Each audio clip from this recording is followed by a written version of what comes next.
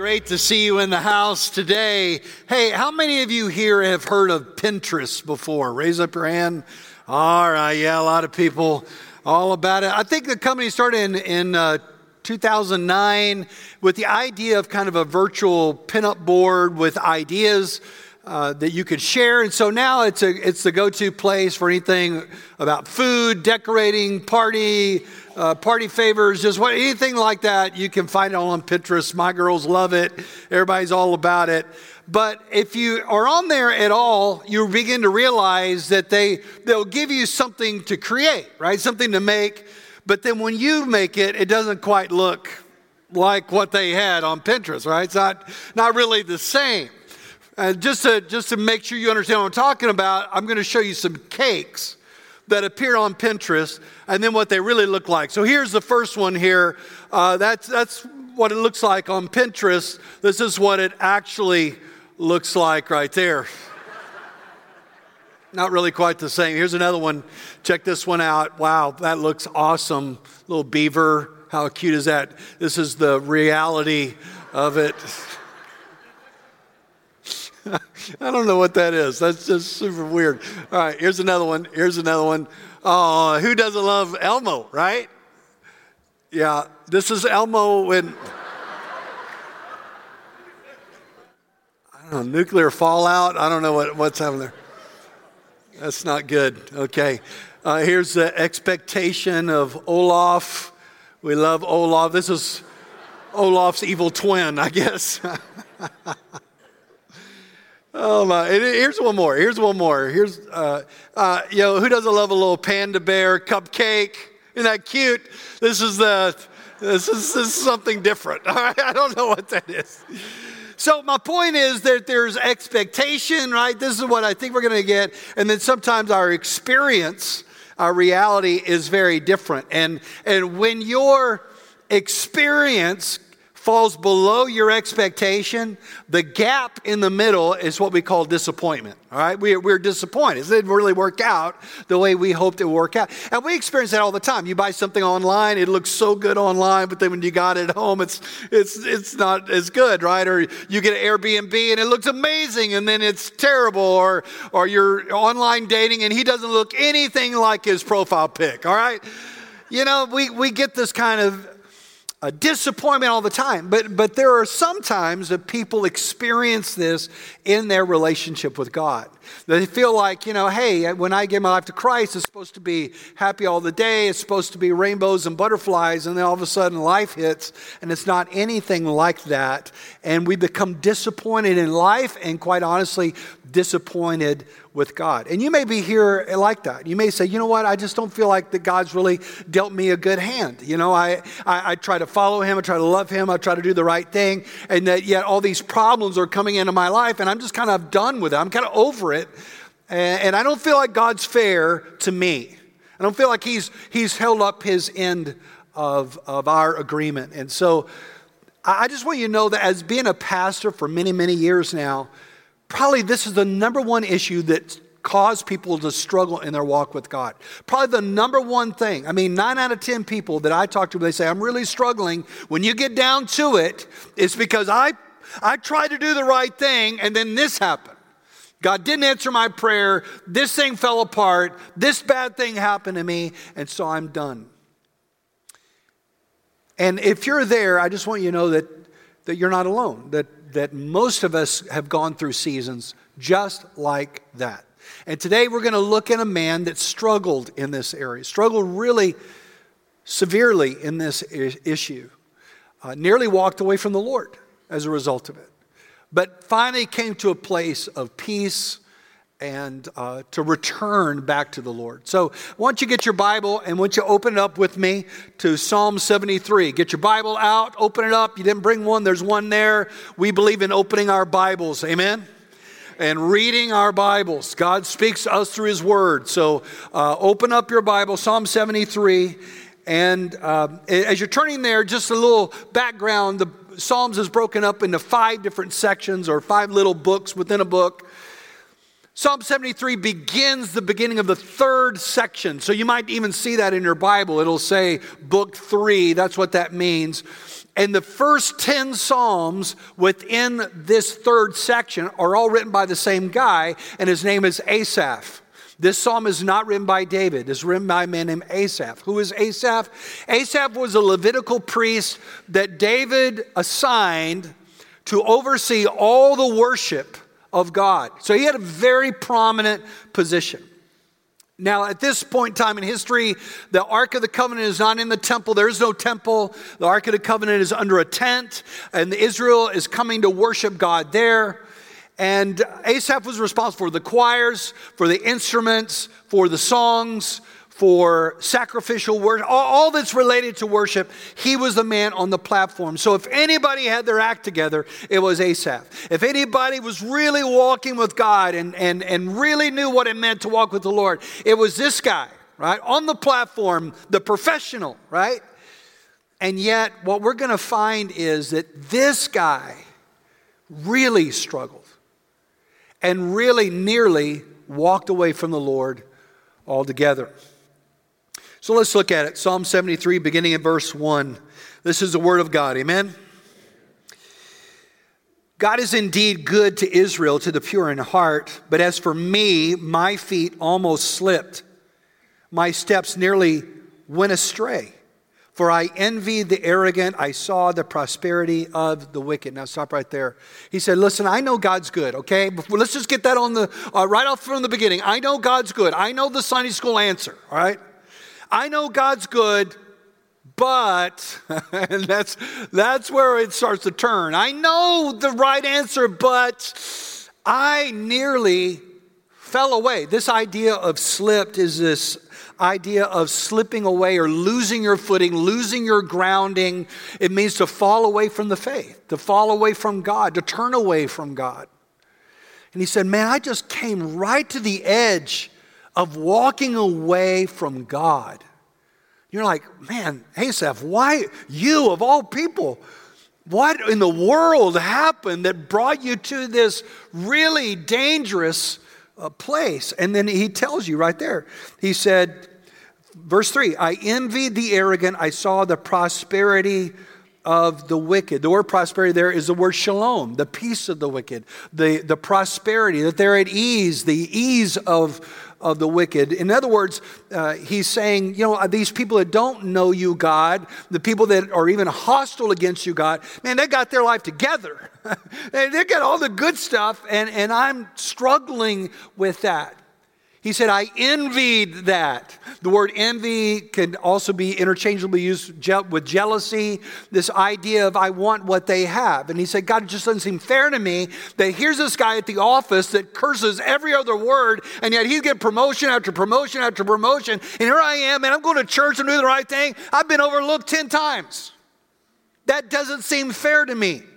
Why is he getting all the good stuff and I'm not? And that's a struggle that Asaph is really dealing with. Their life is a cakewalk and mine is not. And it doesn't seem fair. And listen, we can find this all the time in our own life. And you get on Instagram and, man, look at where they're going and look at what they're doing. And how come we don't get to do that? And how come God hasn't blessed us like that? And why are they prospering and I'm not? It's easy to fall into that trap. Before we move any further, let me just say that God really warns us against comparing our lives to others, okay? Let me give you a couple of verses to write in the margin of your Bible, okay? Get your pen out. Write this in the margin of your Bible. Proverbs 14:30. Proverbs 14:30 says, envy makes the bones rot. I mean, it's just inside. It just grinds away at you when you're constantly comparing or envying somebody else. Here's another one, 2 Corinthians 10:12. The Apostle Paul says, we don't dare classify or compare ourselves with someone who commends themselves. Listen, we're not over here comparing, well, your life is better than mine or mine better than yours. In fact, I've noticed that anytime I get into the comparison mode, and I'm just as guilty as anybody, when I get into that, one of two bad things is going to happen. Either I'm going to be prideful because I got it better than you, or I'm going to be envious because you have it better than me. Both of them are bad. Both of them are not good. And so the whole comparison really is just it's so tempting and it's so in front of us, in many ways so much all around us, and yet it is so dangerous to your spiritual walk with God. I think it was Teddy Roosevelt who said, comparison is a thief of joy. And that's really true. When I compare, I just cannot enjoy what I have and what God has given me. And so here is Asaph, and he's just has no joy. He's disappointed with God because he sees all the life of these people that do not know him that seem to be prospering. In fact, he describes them in the next several verses. So look at it, verse 4. He said, they have an easy time until they die, and their bodies are well fed. They're not in trouble like others. They're not afflicted like most people. Therefore, pride is their necklace. Violence covers them like a garment. Their eyes bulge out from fatness, and imaginations of their heart run wild. They mock and they speak maliciously. They arrogantly threaten oppression. They set their mouths against heaven and their tongues strut across the earth. Therefore, his people turn to them and drink in their overflowing words. The wicked say, how can God know? Does the Most High know everything? Look at them. The wicked, they're always at ease, and they increase their wealth. Man, it's quite a description, by the way, isn't it? I mean, it's like, man, they're not missing any meals. They've got it all together. They eat good. They look good. They have the goods. I mean, they got the easy life. And here I am, and I'm struggling. And what's worse, I mean, you can just hear him just go, and by the way, God, have you heard what these people are saying? They're like, where's God? You don't need God. God is an opium for the masses. You don't need God in your life. And they're just mocking you, God. And all these people drink in their words. It reminds me of the Instagram or social media influencer that has millions of followers, and everybody's drinking in everything they say, but they don't say anything good about God. And everyone's hanging on their every word. It's like, God, it just doesn't seem fair. It doesn't seem fair. And then look at what he says after that. Look at verse 13. Did I purify my heart and wash my hands in innocence for nothing? For I am afflicted all day long and punished every morning. I mean, now he's really getting down to the heart of it. I mean, am I wasting my time here, God? Am I wasting my trying to do the right thing when it doesn't really matter because these other guys are going to get the promotions anyway? Their life's going to be great anyway. Am I wasting my time going to church? Why don't I even go to church anyway? Why do I even read my Bible anyway? Why do I even pray anyway? It doesn't really matter because they're going to keep getting the good stuff and I'm going to keep getting the bad stuff. I might as well just chunk it all and go live like them. It seems to be working for them. Have you ever thought that? I mean, you may not have ever said it out loud. In fact, that kind of leads me to the next verse. Look at verse 15. If I had decided to say these things aloud, I would have betrayed your people. But when I tried to understand all this, it seemed hopeless. In other words, God, I'm not saying this. I'm going, here's Asaph. I'm going to do the worship thing. I'm going to be on the platform. I'm going to do my thing. But God, I just don't get it. And he said, when I tried to figure these things out and try to understand why God allows good things to happen to bad people and bad things to happen to good people, I just couldn't figure it out. He said, I felt hopeless. That word hopeless is the Hebrew word amal, which can be translated trouble or pain. In other words, I felt troubled inside. I just churned on the inside. This was a painful thing for me, he said. I mean, I'm up at night. I can't even read my Bible. I mean, and I know people, they get to this point, they go, okay, I just can't read this anymore. I can't go to church anymore. I can't listen anymore because none of this makes sense to me. And until I can get this straight in my head, I'm not doing it at all. I'm done. And I've known people that have walked out those doors and they haven't been back because of this very issue. It's not fair. Why has God allowed this to happen? Why didn't he answer my prayer? Why didn't he move when I cried out to him? When I needed him to come through, how come this thing didn't happen? And what is at the core of this resentment, this bitterness, this struggle, this disappointment? Why is it that we feel it? And so I want to just kind of stop here for a minute, just kind of settle into this because I think this is really important. All of us are going to go through this. And if you're not dealing with it, you're dealing with somebody who is. I think at the core of it is a misunderstanding, what I call a contract. I'm going to put this in air quotes, contract with God, okay? Contract with God idea. The contract with God idea says this: I'm going to give my life to Christ. I'm going to read my Bible. I'm going to do the good thing. I'm going to try to live a good life. I mean, not perfect, right? But I'm going to live a good life. And God, you're going to bless me and go before me and provide for me and do all these great things. And that's our agreement. Kind of when I give my life to Christ, we're going to shake on it. And that's our agreement. This is our contract. We're going to agree to these terms. And so we kind of approach God like that. I'm not going to have sex before marriage, or you're going to give me a perfect spouse. I'm not going to cheat at work, and you're going to promote me. I'm not going to run with the bad crowd at school, and you're going to give me great grades. I'm not going to party on the weekends, and then God, you're going to do good things in my life. We kind of have this agreement. There's a legal term, quid pro quo. Quid pro quo means it's Latin for something. And so I'm going to give you something, you're going to give me something, and that's kind of our agreement. And so we kind of come into our relationship with God like that, and then so you try to do your part, right? So you're going to church, you're trying to read your Bible when you can, and you're trying to do the right thing, you're trying to be a good dad, good mom, you're going through, and then all of a sudden life happens. Trouble comes. Marriage unravels, kids have a drug problem, I get laid off at my work, somebody criticizes me, says bad things about me, I'm struggling through depression, I've got a good friend that betrays me, something bad, some crisis happens, and then they go, see, God didn't hold up his end of the bargain. We had a deal. I held up my end. I tried to do the right thing, and he didn't hold up his end of the deal, and so I'm done. And they charge God with breach of contract because, God, you did not hold up your end of the bargain. Now, they don't say those words, but that when you peel it back, that's where you get to. So what's wrong with this? Well, at the core of it, I really think that this breach of contract idea is really more of a Old Testament way of looking at God. All right? It sounds more like law, right?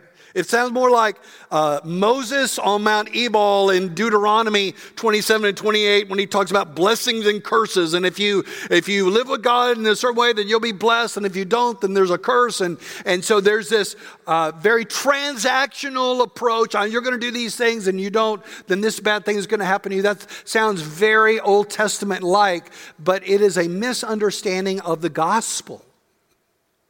So let me just remind you of what the gospel is, and then I think it's going to help you to see this a little differently.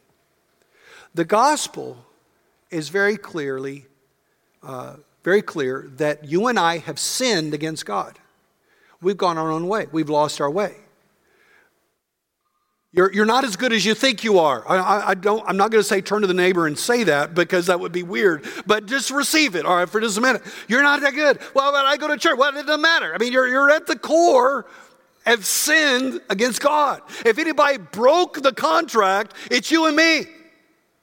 And by the way, I'm not just pointing fingers at you. I'm involved in this. All of us, the Bible says, have sinned. All of us have fallen short. All of us have lost our own way and gone our own way. All of us have rebelled against God. I was reading Psalm 78 this week. And Psalm 78, that's your homework assignment. Go read Psalm 78, okay? But in Psalm 78, it's an historical psalm that goes through the history of Israel. And I don't have time to go over. I'm not preaching Psalm 78, all right? But just bear with me here for a minute. He talks about how God took them out of Egypt. And it says, but the people rebelled against him. And then God blessed them, but the people rebelled against him. And it's like over and over and over and over and over that God gave grace and mercy, and they lied to him, and they turned from him, and they would not believe him, and they would not accept him, over and over and over. And it's just, after I'm reading this, I'm just rubbing my bald head. I'm like, golly, man. Smokes, this is crazy. I mean, how could they do that? And then all of a sudden I realize I'm looking in a mirror. That's me. How many times has God been good to me? and I just do my own thing, and I react in anger, or I'm tempted in some area, or I respond in the flesh. And I was just, man, it's so easy to point the fingers on somebody else and not realize that's me. That's all of us. If anybody broke the contract, if anybody could not be perfect under the law, it's us. And that's the bad news. We deserve nothing but judgment according to that agreement. But the good news is, this is where you get to the gospel. The good news is that even when we broke the contract and we deserve judgment, and that's what that contract would call for, that God's love toward you was too great for that. And he pursued us, and he sent his own son, Jesus, and Jesus was the only perfect one, the only one that fulfilled the law. Matthew 5:17, fulfilled the law completely. He didn't come to abolish it, but to fulfill it. And he fulfilled the law completely, the only one who walked this earth in perfection according to the law of God. He kept the contract completely. And yet, because of his innocence, he was able to absorb your sin, to take on your sin and your rebellion and my rebellion, your hostility and my hostility, your selfishness and my selfishness, your waywardness and my waywardness, and take it on himself. And our terrible crime record was transferred to Jesus' record, and our accruing debt of sin was transferred to his account, and he died in your place and in my place to redeem us from the law, to provide a way for us to be redeemed and renewed and forgiven and to start over again. So Christ died for our sins. Not only did he die, but he rose. Not only did he rise again, but he ascended. Not only did he ascend, but he's at the right hand of the Father. Not only is he at the right hand, but he's coming again soon. By the way, I said soon. All right, he's coming again. All right, so this is the gospel. And we got to remind ourselves this. Why is this important? Because when I was in college, I'm in the business school. I'm in the back of a room that seats about 300 people. Don't judge me because I was in the back of the room. I was doing my work, all right? And I'm looking at what the professor is writing. I'm like, I cannot see that. I remember turning to the person next to me and said, man, can you see that? I cannot read anything. They handed me glasses, and I put them on. I was like, whoa. Man, I could see. Listen, up to this point, I didn't know that other people could see, right? I thought everybody was fuzzy like me. I thought that's just the way it was. And then all of a sudden I put these glasses on, I can clearly see what he's writing on the board. I'm like, wow, I had no idea that my vision was so fuzzy. Here's the deal. When we try to make sense of this world in our own flesh, that doesn't seem right. Why are they getting that and I'm not getting that? And God somehow messed this thing up because he's not treating me right. And it all looks fuzzy. And it creates resentment and anger in our own hearts. But when we put the lens of the gospel on, we go, oh, I can see now. I can see clearly what's happening. And Asaph he has this turning moment. Look at verse 17. This is his pivot moment. Verse 16, he's angry. Verse 16, he's embittered. He's hopeless. And then verse 17, until I entered God's sanctuary. Now, all of a sudden, it doesn't just simply mean he went into the building. It means that he said, I came into God's presence. I started to worship God again. Some people even think that that's a reference to the sacredness of Scripture. It's kind of interesting. I came into God's sacred place. And he said, then I began to see everything in life from God's perspective and not my perspective. He put on his gospel lenses. And he said, now I begin to see what's going on here. And Asaph comes down to two observations and one conclusion. If you're taking notes, here are two observations and one conclusion. Observation number one is this. Life without Christ is a slippery slope. Look at verse 17. Till I entered God's sanctuary, then I understood their destiny. Indeed, you put them in slippery places. You make them fall into ruin. How suddenly they become a desolation. They come to an end, swept away by terrors. Like one walking or waking from a dream, Lord, when arising, you will despise their image.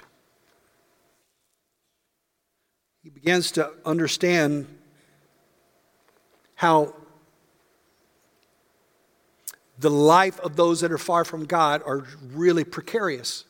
He says, they're on slippery place. I don't know if you've ever been like on the roof, like if you have a pretty steep pitch on your roof, and you're like, whoa, man, I could slip off this thing so easy. That's the idea. He said, man, you put them on slippery ground.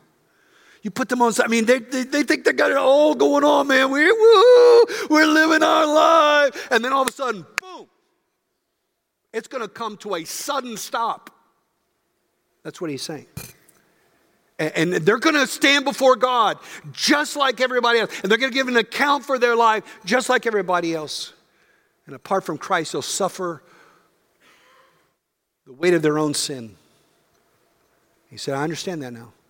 In 2017, the Academy Awards were giving out the biggest award of the night. Of course, at that time, La La Land had run away with tons of Academy Awards.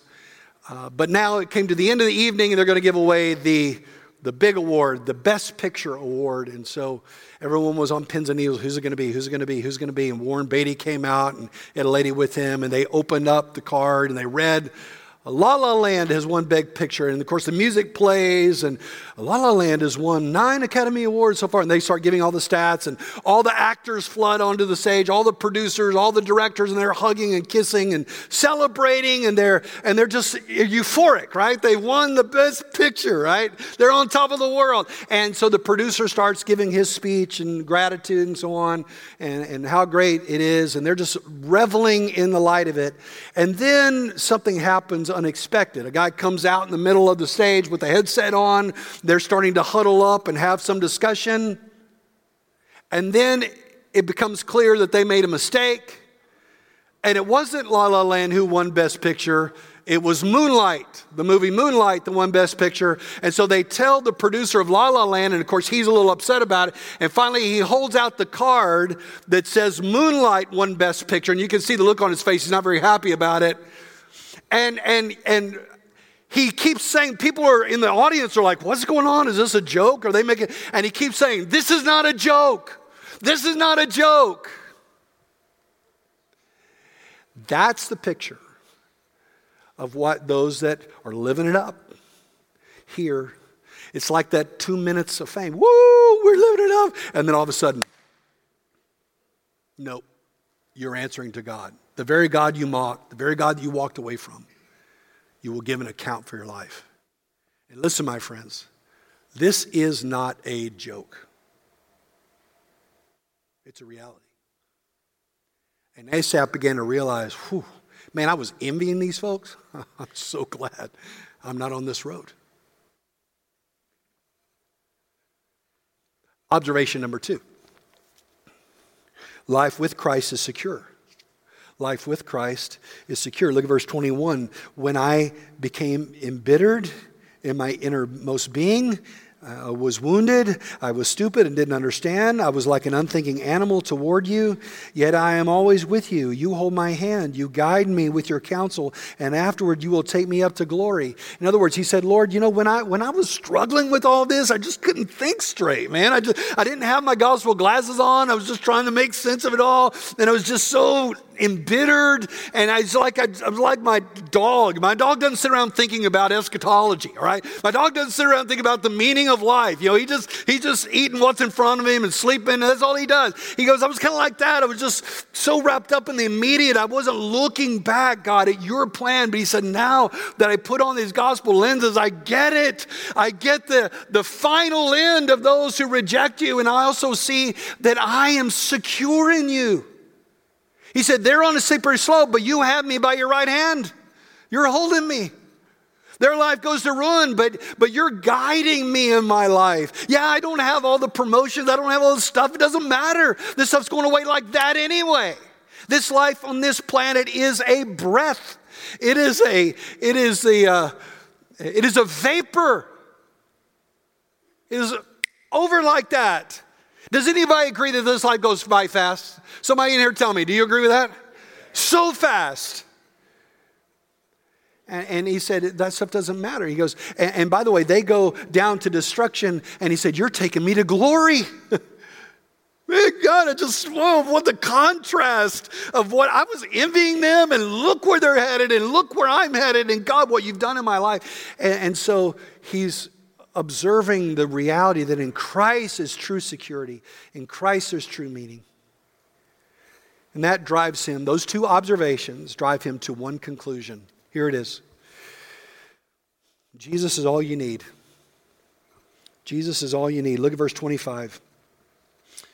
Who do I have in heaven but you? And I desire nothing on earth but you.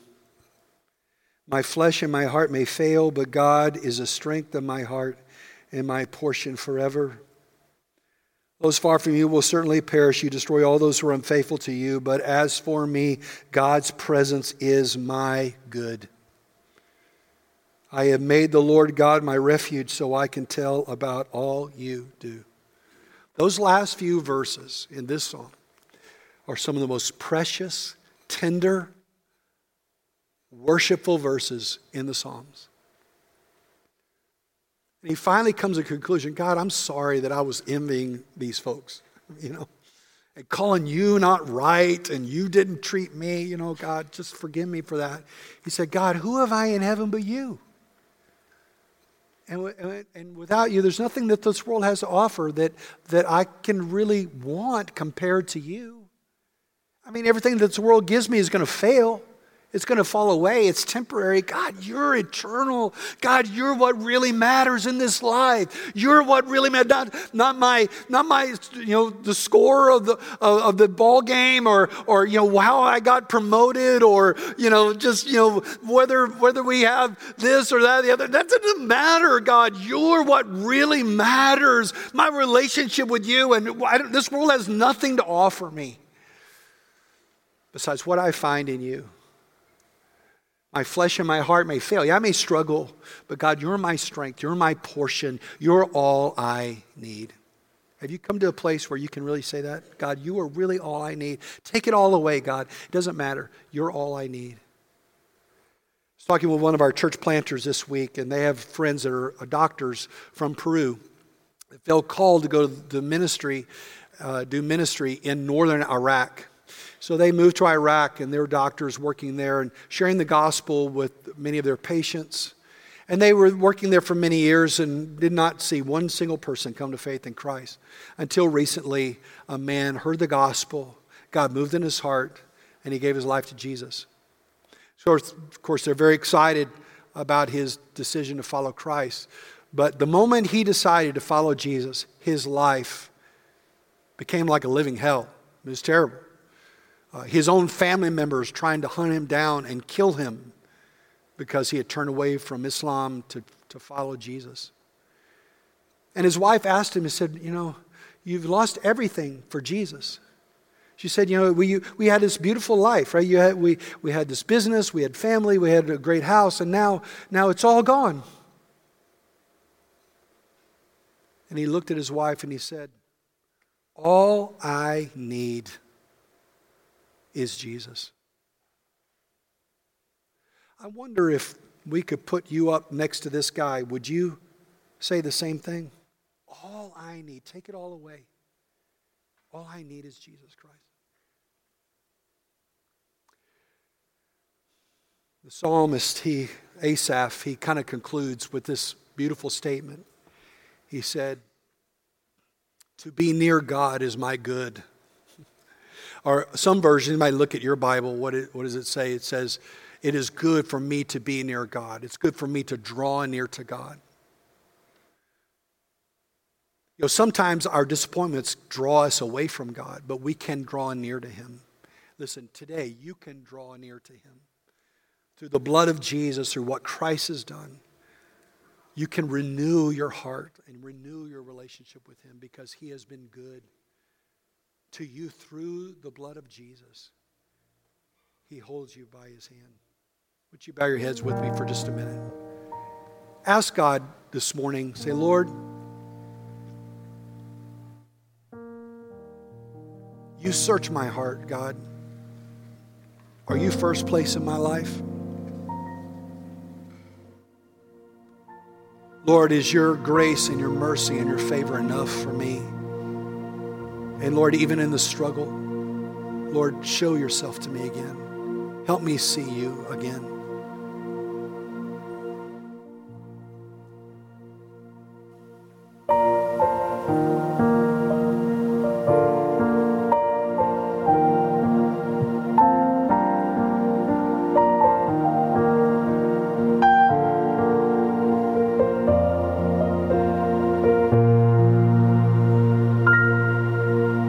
There may be storms that won't move out of the way, and trials will come to only test my faith.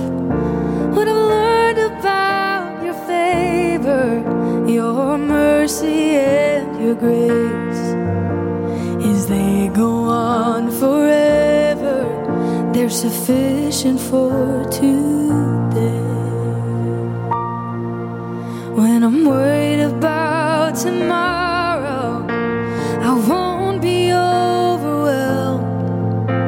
The burdens that I've carried, I will choose to lay them down. What I've learned about your favor, your mercy and your grace is they go on forever. They're sufficient for today. Hallelujah, hallelujah, hallelujah. They're sufficient for today.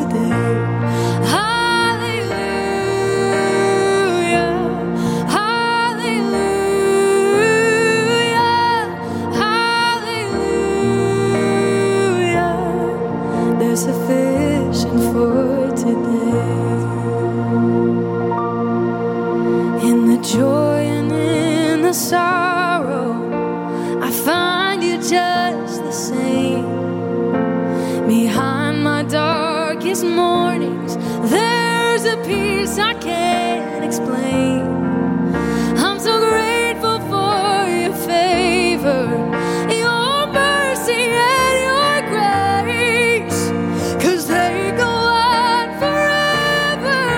Sufficient for today. And hallelujah, hallelujah, hallelujah. They're sufficient for today.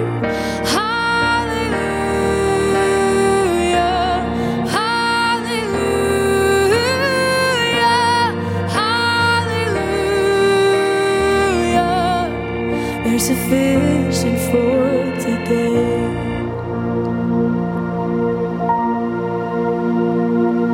One day I'll finally see, and my faith will be my sight, and all my present sufferings will be fine and left behind.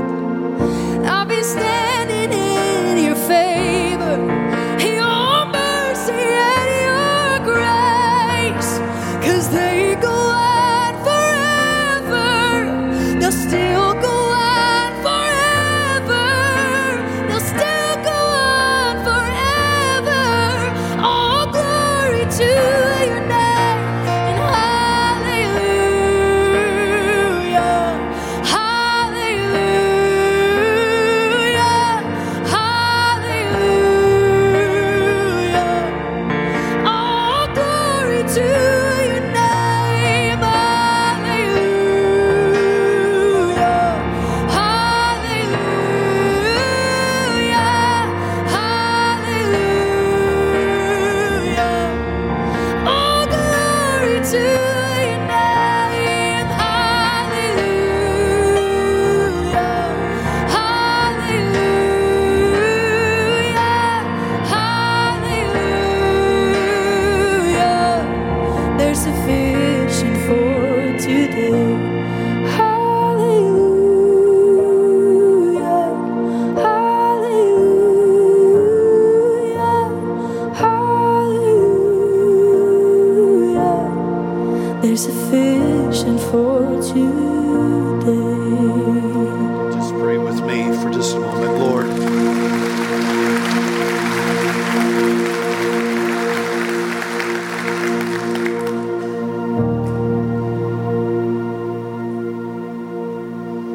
Lord, we thank you that you are sufficient for today. Whatever disappointments that we struggle with, Lord, your favor and your mercy and your grace is enough for us. Lord, who have we in heaven but you? And without you, there's nothing that we desire beside you. Lord, you are our strength and our portion. And so, Lord, I pray for those in this room that are just struggling on the inside, maybe like Asaph, struggling with trying to understand it all. Or just remind us that you are enough and that you are all we need. And that, Lord, as we go into this week, that, Lord, we would keep you first in our life, center in our life, Lord Jesus. That we would love you and worship you. Because one day we're going to stand before you. And because of Christ, we're going to experience your grace and your kindness. And we love you, Lord. And we pray this in Jesus' name. And all God's people said, amen.